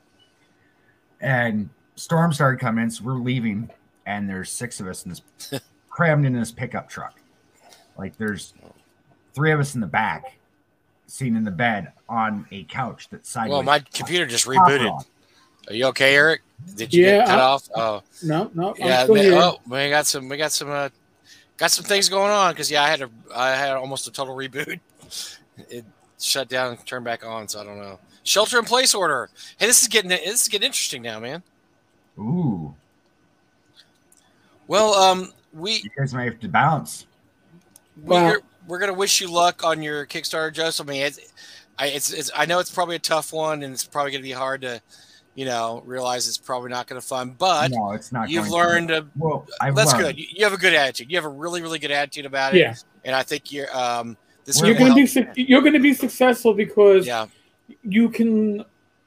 Yeah, there are people, and I'm not going to name the names, but they are big names in our industry who could have had successful Kickstarters after an initial floundering, but instead took their ball and went home. Do you mean Frank Menser? Oh wait, I was just his name. I'm sorry. No. No. Yeah, but Frank. Yeah, Frank. Yeah. I mean, because, and he did not have anywhere near the preparation that you have and the work that you have done. To me, this is what leads to a successful Kickstarter, is getting that work done ahead of time. So all you got to do now is get the funding ready. Shelter in place for tornado only works if you have a cellar. You know what? In New York City, most homes have cellars. Can't say the same for Texas. Texas, we have no cellars, but there's always an interior room. It's almost always a bathroom. They ask you to go in, and honestly, this is funny. It's actually saved a lot of people's lives because they go in the bathroom in the interior of their house, and you'll see a picture later. The whole house is gone, and the bathroom's there because I don't know if they fortify them in Texas or what, but those middle bathrooms will be there a lot of the time. I don't want to deal with that. What sucks about tornadoes in regards to hurricanes is a hurricane's coming. You can track the path. Tornadoes are all over the place, and we don't know. And they're frightening. That's really frightening because there's no rhyme or reason to why they go one way or the other. And we've been very lucky. We've had a lot of tornadoes near our house with some massive damage. We've never actually had any damage in our house. We've had some pretty close. My brother Robert, they had one near his house. It was devastating. It didn't hit his house, but it was probably a mile away and just absolutely tore up a warehouse district, which, God, I wouldn't be able to live if our warehouse got sucked up by a tornado because we have too many good things in here to go away in a windstorm. It'd be awful. So. Well, I hear hail coming down right now, so beautiful. Yeah. Doesn't sound too large. Doesn't sound like you run outside because you have golf balls crashing into your car. It sounds more like frozen rain slide. Grape shot. Yeah. Yeah, that's okay. So we're gonna roll around a little bit in the OSR, and Joseph, welcome to comment on stuff here. We're gonna do something like we like to call This Week in Stupid. And This Week in Stupid, we have some of our old friends coming back. No. Well, but this isn't necessarily stupid, but it's just interesting news. Which one's this? How about TSR Con? You want to do TSR Con first? Yeah. Let me get let me get it together over here. Hold on a second. So we finally have a date for TSR Con. This is Lanas's and Ernie's con that they talked about, was going to be at the Horticultural Hall. There wasn't a lot of details. Well, I guess there's more details now. There's an ad for it, and there's a time. And mind you, the ad for it now does not use artwork that they don't have the rights to use. You know, they actually, I guess, commissioned artwork for it. So TSR Con, July 1st, 2nd, and 3rd, 2022. Now I'm going to hold off on the good piece for a second here. It's going to be seminars, dealers, auctions, celebrity guests. We don't know what the celebrity guests are yet. We can have celebrity guests. More miniatures, more tournaments, more fantasy RPGs, and I'm going to guess it does not include Giant Lands. I'm going to guess we're not going to have Giant Lands on that one. Ouch. Going out on a limb? Going on a limb there. Go ahead. No, I was like, they're not friends anymore, so no Giant Lands anymore. More board games, more and more and more. The nation's primordial gaming convention. Now, this is where I get the Princess Bride vibe of, I don't think you'll know what the word means like you think it means. Because no. Unless they're saying it's the most basic convention you're going to find, or it's born of the ooze of gaming. I don't think either one is it. No, it doesn't track. No. I just said that. But what I think is interesting, we've heard from many people. We've talked to people who've been there. And I've actually been at Horticultural Hall. I went on tour there. We're talking 150 tops, people, right? I mean, tops 150. It gets dicey after that in terms of crowds, and we are, even though it's a year from now, we're talking maybe post-COVID, so it's going to be tough for them to have. I mean, they could probably. I think they could fill it up. I think they could get 150 people there. Well, it's 160 people if you're doing a wedding. Yeah, but the wedding, there's no tables or anything. Yeah, no tables. Right. So now, if you're doing a gaming convention, I'm going to say 100 to 120, maybe. Some people think they could use the outdoor space, but that's weather permitting. So. Well, VentureCon, which is later that month, is capping at 100, which is probably a very, very smart thing to do. I think 100 for there. But VentureCon's an actual hotel. So you have a venue that you're at a hotel. You're actually at a hotel. So, yes, this has the bucket list aspect of it's at Horticultural Hall, and that's a bucket list for a lot of people. I understand that. Yeah. But it's Lake Geneva, Wisconsin, in the middle of the summer when most of your hotels are probably already booked up because it's a resort town. Yes. This is on a holiday weekend. That too, Joseph. Yes, you're absolutely correct. Yes. How do they think that's going to work? I don't know if they ever think about anything too far ahead. So this might be par for the course. No. They think of things pretty far ahead. And I'm going to tell you why I say that. Okay. Here in Columbus, we have Marcon on Mother's Day weekend. We have Origins on Father's Day weekend. But nobody books a con for Independence Day because nobody wants to go to a con on that weekend. No, it's not good. It's hard. Listen, whoa, God, what's that convention out in New Jersey? Oh, God, it's usually the holiday weekend in July. I've never go. Which one? Mafia Con? No, not my. That would be funny though. Bent Nose Con. No, I'd have to ask Joe Block.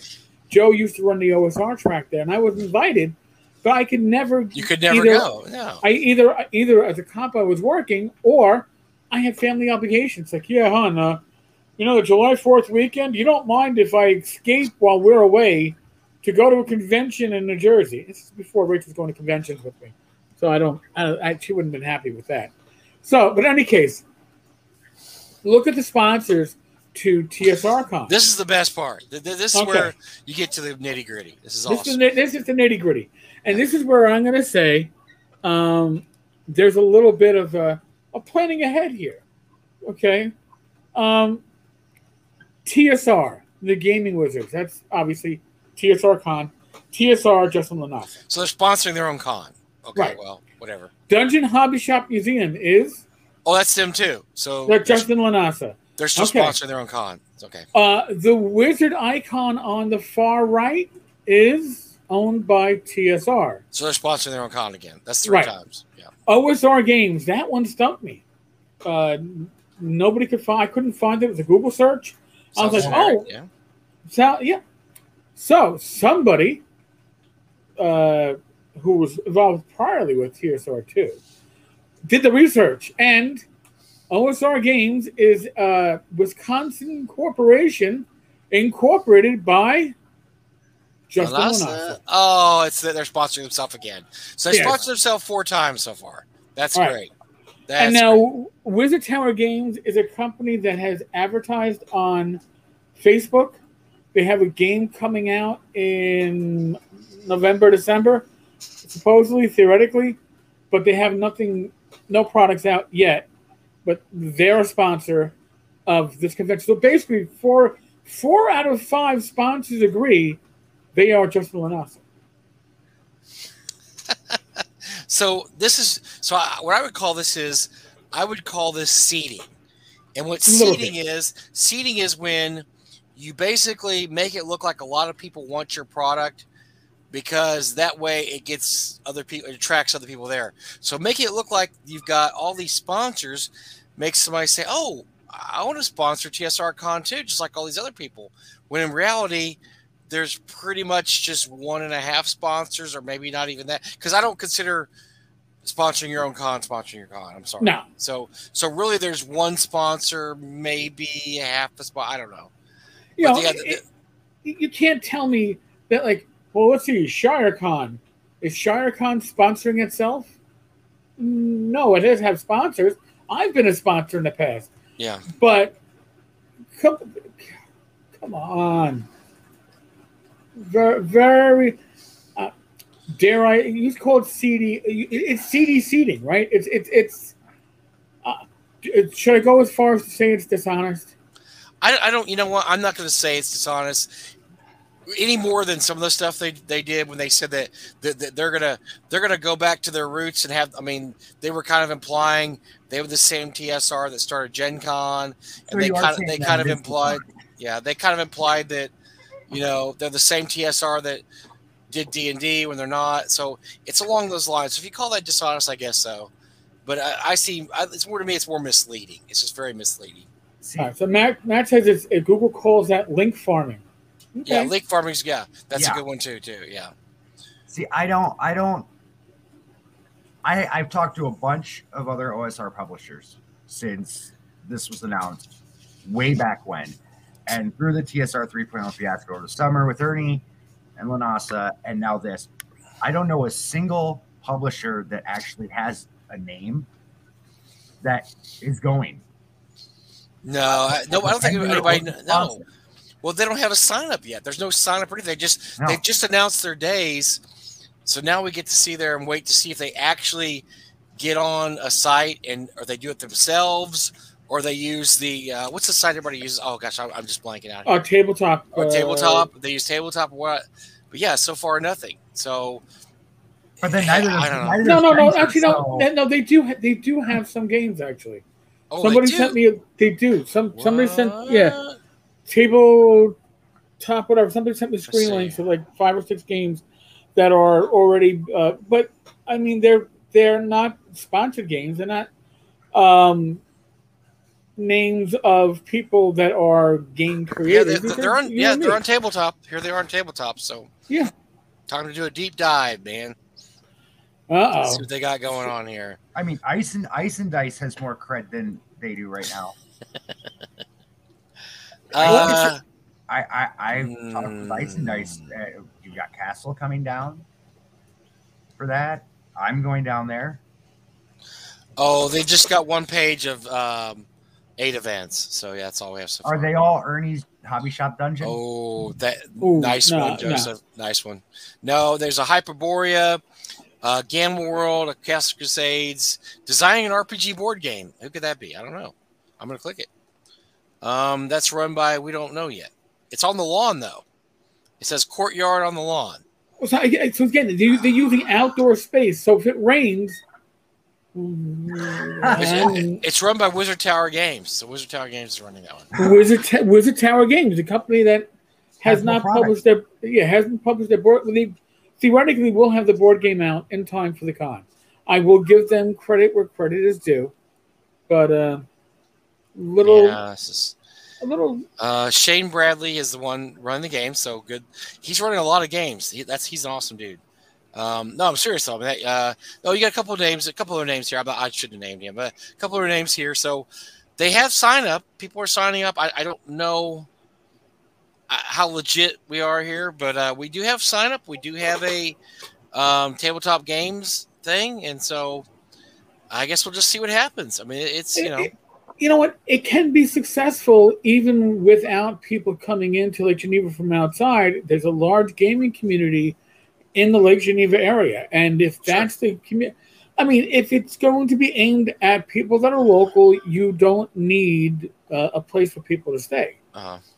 But that being said, if you're hoping to get people from the outer areas or game publishers, there's no place for them to stay. You know, it becomes rough. It's a tough weekend. It's a very tough weekend. I agree. I lived in a tourist town, very similar to Lake Geneva, except a little bigger, for 30 years, a little bit more maybe. 4th of July weekend, there isn't going to be a single hotel room available. You're probably right. Yeah, I think you're right, because this is a resort town, and that's July 4th. And hell, even I live in Dallas-Fort Worth. There's no hotel rooms there July 4th. I mean, just anywhere, any city like that. Oh, and then this one. Oh no. Here's the thing. VentureCon. I give VentureCon a better chance of happening than. Actually, I give VentureCon a better chance of repeating, because I don't know if TSRCon is going. The expenses required to run it, and you don't have a venue where people can stay at, so you're not going to get money from out of towners. Right. VentureCon's limited to about 100 people, and they have a hotel, so that's good. They have a hotel. Yeah. I'm sorry, but I'm sorry. I'm trying to get over the fact that this is a guy who claims to be the high priest of Cthulhu, the Duke of OSR, but didn't know Critical Hits didn't exist in 1st edition. We're buddies with Venger. We know Venger. Yeah, like I said, at least I will say one thing about Venger. He's pretty determined. If he's determined to get something going, I think it'll get done. I'll give him that. His products, he has some nice products. His products come out and they look really good. He actually has. Well, I'll tell you another thing. He's published stuff. Yeah. TSRCon hasn't published anything. Yeah. These are the TSR Part 2. Venger's published some really nice. I was just looking at some. I don't know. He's got some nice artwork on this stuff. Bromos. Yeah, they used to use the Blackmore Castle art, but then it was placeholder art. So don't get mad at us for using it. So they swapped it out, I guess, with original art that maybe isn't all original. I couldn't tell you. Look at that. We mentioned Joe. Joe, we actually mentioned you because of New Jersey and conventions. And I forgot the name of the convention out in New Jersey. That's usually on the July 4th weekend or around there. It's Primordial because it came up for news. So this is one of his books. Yeah. I don't know, the Chalt. I mean, it's nice artwork that looks like that's Venger right there. But, it's a nice book. He puts out pretty good products. I mean, there's Chalt again. I mean, this is DexCon. Really Thank nice you, Joe. Product. Really nice Thank product. You. So I'm going to give him that. He's got product out. He's got more cred than these guys, by far. Way more cred. I'll give him that. But his I'm so on the edge thing. That shtick is so. We've talked to Venger about his shtick. Yeah, I think he knows that his shtick didn't play very well last time. You know what? I look at it a lot like shock jocks, right? There was a period of time, probably late 90s, the early aughts, where shock jocks were all the rage. It wasn't just Howard Stern. It was Opie and Anthony. Yeah. And everything, they'll get right up to the edge, and sometimes going over the edge. And then they all stopped being what they were. Howard Stern's the last man standing. I don't think anybody I know ever listens to him anymore. They've all kind of fallen off. If you don't, and even Howard has adjusted his game. I think Venger is adjusting some of his game, which is good. Because again, when he does fantasy RPG related work. He does some of the best edgy work that's out there. I'm not going to say the absolute best, but the quality of what you get for your money is going to be second to none. And although it's edgy, it isn't like Lamentations of the Flame Princess. Here's an edgy adventure that will just fuck your party over and you can't complete it.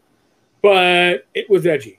Avenger stuff you could actually use in your home campaign. Maybe tone it down a little bit, but you can use it. And I think that is one of the standards for quality.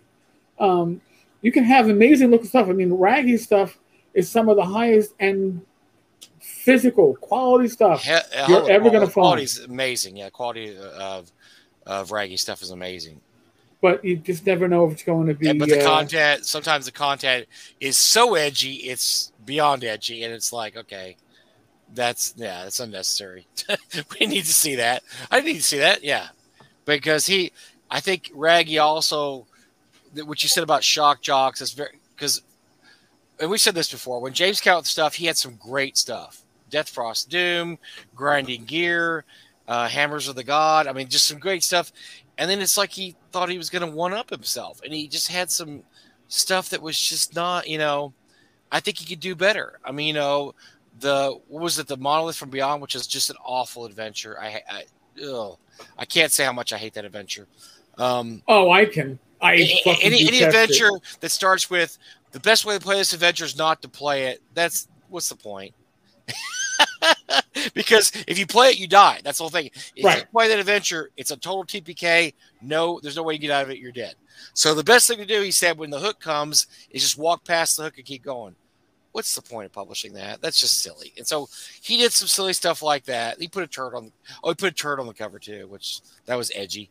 But yeah, that's the thing with James. It's and apparently James has a lot of product. He's been talking on his page about. He just put a huge order in for product. He's got a lot of product coming out in the next few months. And the Ref book isn't one of them. I'm sorry. No, that's crazy. Of all the things he's going to publish, the Ref book's not going to be one of them. Yeah, it's not going to be one of them. Now, Terry has a point. Venger, love him or hate him, he's putting out product that people are enjoying. Yeah. And he equates him with the Androdized Clay. The character is much different than the person. I had breakfast at Gary Con with V years ago. And he was a very pleasant, enjoyable person to sit down with. Oh yeah, online we've done this shit. It's been like shadow boxing, but I think that V has, again, it's a growing process, or it's an evolution, and I think V is learning that his work stands on its own when he does good work, and I don't think you have to. Be different. But you don't have to, be that standoutish when your work can do that on its own. Right. So it doesn't. He kind of reminds me of a professional wrestler in a sense. He's promoting himself. There's two sides. He definitely has a gimmick, which is Venger, which we see online, and then the actual person. Derek, which from what I understand from you guys is completely different. So I could definitely see that. He's got some great. God dang it! Book's so slick it flipped out of my hands. These books are slick. I would say he's got some really great art in some of this stuff. I don't know where he finds these guys, but he's got some really good stuff. I can't find the page. Those are great. Yeah, he finds really great artists, and They do great work. He gets affordable rates. Some of the work is actually donated. Again, damn, I'm listening to this fucking rain. I'm sorry. I don't know if you can hear it come over. I'm just like, holy shit. If you go off the air, we'll know what happened then. It's like shelter in place. Yes, I'll go under my desk. No, I don't think so. But I thank God I closed the window in the kitchen because. Usually when it rains, like there's no wind. I'll leave the window open with the extra screen. Yeah. The cat will enjoy it. And now it's just like if I did that, my kitchen would be flooded. So what else do we have? So we have TSR Con. What else do we have this week for this weekend? Stupid or not stupid or maybe stupid or I think that was the major stupidity. Yeah. That was there was some other stuff that got sent to me. Gail Gygax calling out Joe Mangiarola. Didn't see that. Oh, No, yeah. see that. Joe, she didn't. Oh, yeah. Joe, my lawyers want to talk to you or some shit like that. Oh, Jesus. Come on. It's like, I guess her brother-in-law wants to pay out. Just stop it. Yeah. You know. Is anybody scared of Gail anymore? No. That's sad. Yeah, here it is. Oh, boy. You found it? Please call my LA IP attorney. Does she have? What's the chances she actually has an LA IP attorney? Seriously. She has one attorney that handles everything. Right. From what I understand. Her brother-in-law. Yeah, her brother-in-law, and he's not in LA. Sorry. Good Lord. Actually, I'm trying to think. I think Vetus has a new Kickstarter that launched. So. Yeah, this is that's just sad, as usual. She sent me a friend request on Facebook like 2-3 years ago, and I've just let it sit there and ignored it. I've been blocked for years. I got blocked shortly after she agreed to have a telephone conversation with me to discuss issues with the Gygax Memorial Fund, and then she decided not to have the conversation with me and threatened me with legal action. And I was like, oh, geez, I guess I got a bit too close. I love threats of legal action. I mean, it's like notches on the belt. It's like, oh, another one. Thank you so much. I know I'm doing the right thing when somebody does that. But I'm more likely to accept a friend request from my stalker ex than her. Oh, and here's the thing, joking. Gail is only sending out friend requests for when she relaunches the Gygax Memorial Fund. However, there's no website for it. There's been no activity on the Facebook page for years. I got to dig to find the financial information, which just goes to show that there's no money coming in. And I still love the fact that there's no money interest being earned. You're sitting on $200,000. You're not earning interest on it, even at a small amount. There's because you're not using it. You're not spending it on the memorial. So, but I gotta go back and I gotta kick that hornet's nest. It's probably overdue. I was trying to be thank you, Matt. kinder in my old age, but you can't always just let things. You can't let it all lie. I'm just trying to catch up to all the comments. Everybody's been. Here's when you know when Gail is reached the point where she's meaningless. I'm looking at her comments on her page. One reaction, one reply. I mean, there's nothing. Nobody's reacting, replying.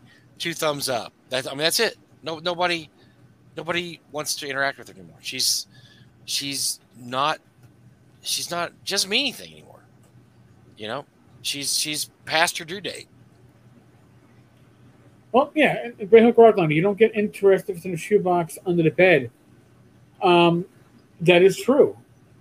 Now, I don't know. I mean, there's other things that strike me as strange, that if you buy the reprints of the 1E core books, they still say a portion of the proceeds are going to the Gygax Memorial Fund. But Gail is showing like 10. They can't be going to the fund anymore. No, they can't be. It's right. Yeah. So, because if they were, they'd have to be making more than $10 in a single year. I think it was 2019 or 2018. The fund took in $10, which is everything. You know, she's not serious about it when she's not putting the effort in to raise money for it. No, that's a shame. Yeah, it's too bad. I've been saying that since that all. Yeah. Before I even knew any of the Gygaxes, I thought it was a shame. Before I knew any of the stories going on, I thought it was horrible. Do I think that the stuff that she claims to have will ever see the light of day in published form? If she passes away, or I hate to say it, but yeah. Or if the will gets educated in the favor of the children, which she was filing for so many delays on that. I don't know I lost track of it back in June. I haven't looked in well over 2 months. I haven't spoken to Luke in months, so I don't know where that's at. Yeah, I was keeping track of it in the Washington State court system. I'm gonna have to refine my links to that. Boy. Yeah. Because and I've spoken with Luke, and I'm in communication on occasions with other members of the family, and it's just I mean, it's not like there's two wills that are being contested. Gail, as far as I understand, never filed a will either. Yeah. She never filed a will, and the family just figured the legacy property wasn't even worth fighting over. And now the IP, if it doesn't rot on the vine, could be worth something, especially now that we've seen all these Netflix and Amazon Prime TV series. So we'll see. This is very much speculation. Totally. There was a thought in the industry for a while that the reason the producer dropped his lawsuit against her wasn't because he was worried about losing. It was because he thought that she might not have control of the state for much longer, and there was no point in fighting her. Right. That was my understanding too. Just take that however you want to mean it, but that's what I've heard is that they're just going to wait and see how the dust settles, and then they're going to whoever ends up with control, they'll make a deal with them. And I think they hope it's Luke and them because they can deal with Luke. Luke and them aren't crazy, and then Luke and them would love to see stuff like that published. So we'll see. Marcelo, I want Legendary Adventure back. So do I. I'll put my vote behind it. Hell, I want Cyborg Commando back. You can't stake that in the ground like a vampire quick enough for me.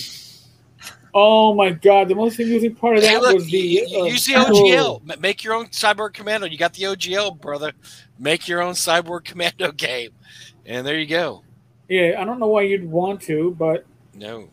Oh God! No. I mean, I remember seeing that advertised in the pages of the Dragon, going, "I gotta get this," and then I got it, and I went, "Oh, why the fuck did I get it?" It was unplayable. It was literally unplayable. There was actually 3 modules for that too, which is crazy. There was 3 adventures published for that, which I've seen, but I've never actually opened.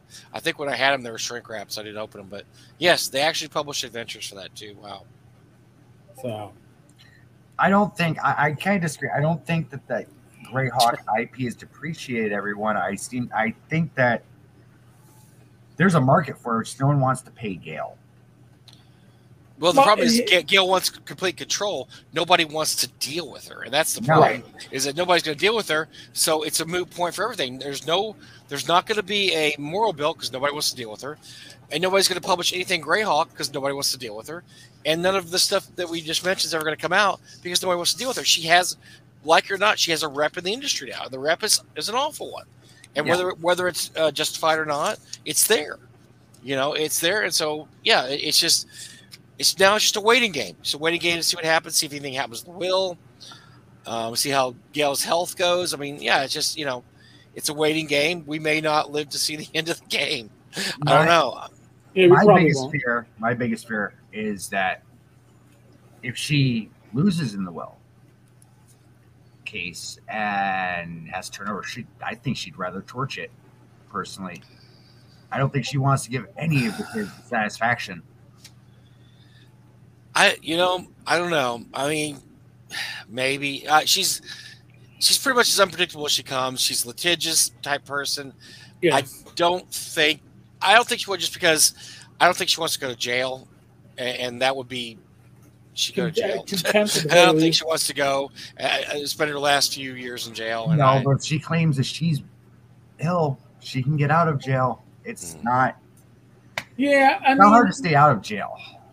To put in again, rumors that I have heard, and I'm gonna say it's a rumor because my sources are good, but they aren't primary sources. So, back again when there was before the lawsuit over Gail's contract with the Transformers producer, my understanding was that he wanted Luke to be on board. Yes. As a producer or as showrunner. He wanted some kids. He wanted somebody that actually had the last name Gygax that was a child of Gary.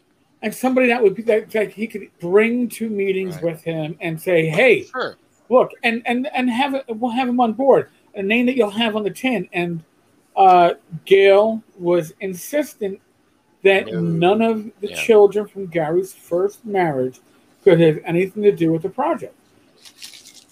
Again, I cannot say that for definitive proof that this actually happened, but I've heard it from more than one source. I believe the sources I heard it from. And from having dealt with Gail as I have, I could see that because she seems to have an amount of ill will toward those kids. Yeah, she does. So, I mean, thankfully, unlike the Gen Con YouTube channel, we do know that all the siblings get along together. Right. Even Alex, her child, with the siblings from Gary's first marriage. Their half brother, Alex.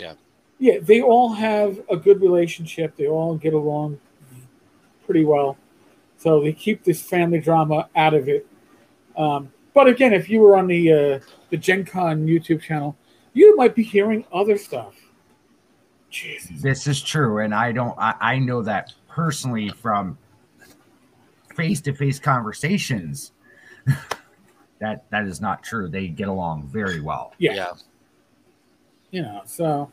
Hell, I didn't go to Gary Con, go into growing up Gygax. They're all there. Right. Yeah. Yeah, we see them all there. We see them all at the bar later. We see them hanging out. Yeah, everybody's there. And so, they're all. She's the odd man out there. Nobody wants anything to do with her. So, I don't know. I mean, Gail bashing is just so easy. I can't even get it. I can't get excited about it anymore. It's just gotten so ridiculous that I just I try to avoid it without using the word allegedly, so I can't be sued. Well, yeah, I would use allegedly a lot because she is litigious. Yes, allegedly, opinion. I think those are your keys. You see, I'm not sure whether it was Gail or Ken Whitman that threatened me with my first legal action. I think it was her, actually. I really think it was her. And it was because it was you're talking. It was when it wasn't even when she had it's when she had the extra persona. Whether there was two of them. Yes. Remember? Yes, I was getting a message from Gail Gygax's Facebook account, but she would either sign it as Gail Gygax or Mrs. E. Gary Gygax, and Mrs. E. Gary Gygax was the litigious, threatening individual. And Gail Gygax was the sweetest woman I've probably ever dealt with online. Yeah. And it was just like, it's the same account messaging me. And it's just like, hey, I just got something for legal action to be potentially sued for a comment that one of my readers made on my blog. Yeah. I was like, this is awesome. I love it. Oh. Can't make it up. I think the Drake and Writers of Tirth people were the third people that threatened me with legal action. Oh, that's when you savaged their product? Yeah, when I savaged their Kickstarter, and then they called me a backwater blog. How dare you, sir? How dare you, and then threatened me with legal action. No. It is sad. It's really sad, Cal, because it's every time something like this happens in the hobby, it just, the kids nowadays and the younger people don't get to learn. They don't get to know stuff. I've said this many times. Nobody knows who Gary Gygax is anymore. I talk to kids all the time, younger people, and they have no clue. No clue. His name is not on the books anymore, except it's inside, but it's not on the cover. And so they don't know who he is. And they have no clue who he is. And a lot of it's because of this kind of stuff like this. It's very sad. And that's why Gary Con is important, because it's a living memorial to Gary Gygax and everything he stood for. And that's what sucks about it being canceled the last 2 years, because without Gary Con, you lose one bit of contact with Gary and his works. Yeah. So we're crossing our fingers they're going to have it this year. And hopefully, hope so. Tickets went on sale today. They had a few screw ups, but it actually, room reservations. From what I saw online, it looked like it went a lot better than most of the times that I've seen it. Yeah. That's not saying a lot. It was horrible. You have to admit, they've had years in the past when it was been horrific. This was nowhere near that. This is nowhere near that. So the Grand Geneva, I guess, booked solid in 4 minutes is what I've seen. 4 or 5 minutes. I saw 7, but yeah, it was pretty much like that. I saw some people complain about it, and I jumped into it and said, look, guys, we're there to game. There's 13 hotels that come up on Google Maps search. There's 23 when you do a Google search in Lake Geneva. The one issue is just you have to actually drive to the property. Some people don't like to do that. And there is a shuttle, but I don't remember where it leaves from or where it goes to. It goes to the ones that are partnered with Gary Con. I think there's 3 or 4 hotels partnered outside of Grand Geneva. Right. And it goes to those. Yeah. And those are actually pretty nice. Zach and I stayed the night in one of them before our room, and the Grand Geneva was ready. I can't remember which one it was in town. It was nice. It was fine. So yeah, the one feature of Gary Con is it's at Grand Geneva. The one bad thing is it's at the Grand Geneva. So because the town has really nothing else except for several hotels, and it fills up quick. And they're not built for a convention like Gary Con. Eric and I have been numerous times. It's just not built for this kind of convention. You feel it more as a vendor. Yeah. I think if you're working from the vendor side, you can the frustration that you go through getting your table set up or your game table set up. When we had the Rappahannock 3D terrain, you really want to kill somebody if not yourself. But I think as an attendee, it's less stressful, probably less frustrating. Yeah. There was also a call today online for people saying it's time to move to a bigger place. I'm like, there's nothing else bigger there. No, there's nothing. So if you're Unless you go to Milwaukee, we talked about that before. Yeah. You go to Milwaukee, and that's about it. Yeah. But then, okay, so people that come to GaryCon every year go and see the sites in Lake Geneva. They go to the Stone for Gary. They go to Kilwins. They go to William Street. They go to the Dungeon Hobby Shop. They go to the Horticultural Hall. Yeah. When I was in town, that's where I've been there a couple times. So that's a half-day round trip of your day from Milwaukee gone. Hour there, hour back, plus seeing all the places. Yeah. You just wasted half your day at a con going out of town for something. Why? That's not worth it. No. Not at all. I think it's ridiculous. I think the issue is that GaryCon is at the awkward size where it's too big for where it's at, and if you cut back the numbers, you obviously can't cut back the numbers very much because you haven't had a con the last 2 years. So you've got to bring in money. So you really can't downsize much without hurting the bottom line, which is painful. Yeah. Or you move up to some place like Milwaukee, which is going to lose you a lot of the charm that you get because of Lake Geneva, but will also jump this convention's attendance numbers. Sure. Probably double in the first year is going to be my guess. So I think Luke would have to be in a position where he's like, the colonel would have to be retired, but before he could take on those responsibilities. So I don't know. Time will tell. That's GaryCon's the highlight of every year for me so far because I haven't been in North Texas yet. You'd have fun at North Texas. It's good. That's a goal of mine. That is a goal of mine to get to. Probably not 2022 because, well, now we're on this. My wife runs finances for the company. I let her handle that because if I handled it, money be going everywhere. It's the exact opposite in our household than the stereotype. So our deal is if I go to a con, I have to be a vendor at it. Right. So North Texas and Gamehole look like they'd be like 2023. But hey, I did get to be a vendor at GaryCon this year finally, so I'm locked in there now. Yeah, that'd be great. I mean, North Texas is a great con because it's capped around 400, give or take. But you're going to have just about the same number of special guests, especially from the OSR, that you would get at Gamehole or GaryCon. Gamehole is an amazing convention because it runs like clockwork with a good chairman. is running the con and things will work as they're supposed to, or to be held to pay. Most organized convention I've been to. I'm saying that as an attendee, good stuff. As somebody who's seen it from the vendor side, amazing job. So you can't complain with Alex. I run a con and it's run better than our con, than my con. I'm going to admit that. So it's good stuff. Yeah, it's Bruce. You're 4 hours from North Texas. You haven't made the pilgrimage yet. For shame. Next year, we're about 14, 15 people away from sponsoring room at North Texas. That's right. We got filling it with booze. Oh, what are we at now? Giving away $500 in drive-through RPG gift certificates on one of our Talking Crits. Plus an extra 25.